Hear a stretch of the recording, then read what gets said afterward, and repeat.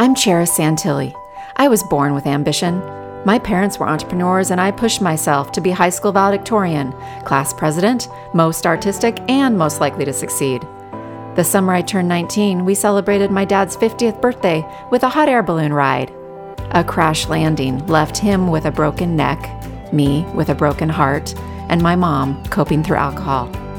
My relentless ambition helped me become a successful entrepreneur, yet my own private paralysis and overachiever addiction ruled me. I finally ventured on a quest for my best life. I found the path of my inner peace, how to stay on it, and how to show the way for others. Now it's your turn. Ready to take that load off your shoulders? Join me so you can cherish your life.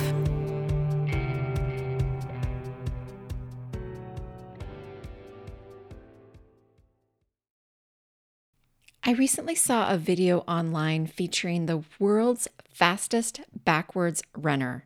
His name is Aaron Yoder, and his sport of backwards running is also known as retro running. I didn't know that was a thing. Did you know that was a thing? And that there are even races for it? And get this, his fastest backwards mile, are you ready? Is 5 minutes and 30 seconds. Isn't that incredible? So not only is that achievement amazing, but there are some great life lessons I heard him share from his experiences running backwards. But why did Aaron start running backwards in the first place? Well, let's back up for a second. Yes, pun intended. It was because of knee issues when he was on his way to the Olympic trials years ago when he was a forwards runner. And here's the first lesson. He didn't give up his love for running. He just found a new way to do it. How awesome is that? He turned his situation around by literally turning his focus around to face the other direction, and then that led him on all kinds of new adventures. Not only does running backward alleviate physical pain, he says it alleviates all fear, and he feels like he's flying.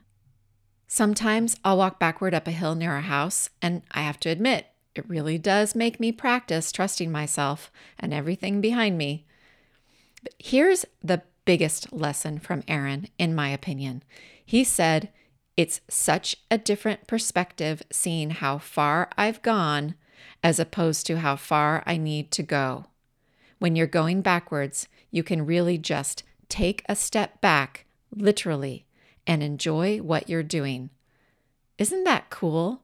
I know we've all heard something along the lines of take a step back and enjoy the moment, enjoy what you're doing. But to now have a unique visual to go along with that of someone who is literally taking steps backward while enjoying himself, I think that's a really neat visual. And it goes along with what I practice in my own life and with my clients. Every month inside my Busy to Balance program, I always start out our monthly masterclasses with having everyone take a moment to write down an acknowledgement for something they did during the prior month. And it isn't always something tangible. Sometimes it's acknowledging that they had a shift in their mindset and were able to let go of some worry or some regret, or maybe they were able to say no to something they used to always say yes to that they really didn't want to do. Or maybe they were able to make time for themselves in a new way. The point being that we take a moment to acknowledge ourselves for how far we've come and whatever progress has been made in the recent month.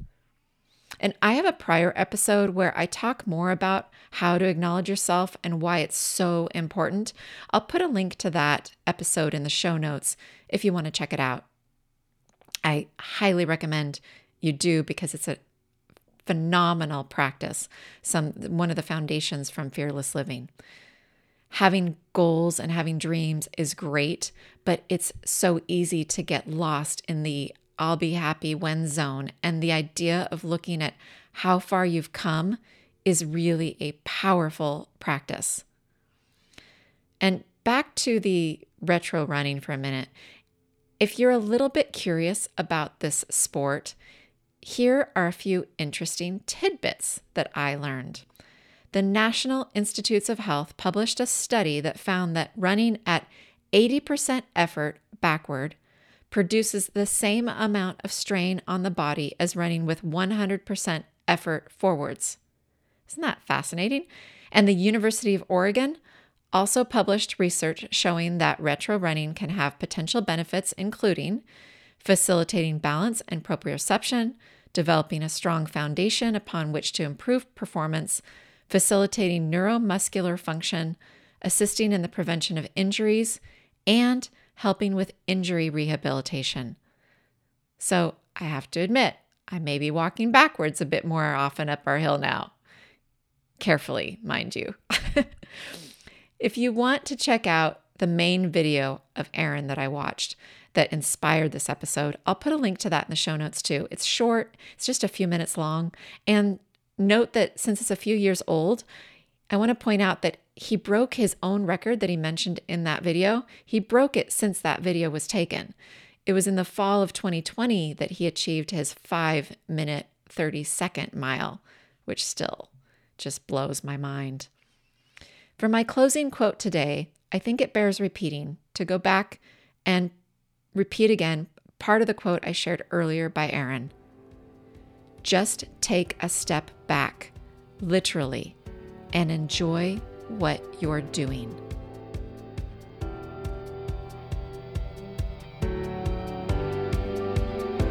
I hope you're enjoying my Cherish Your Life podcast.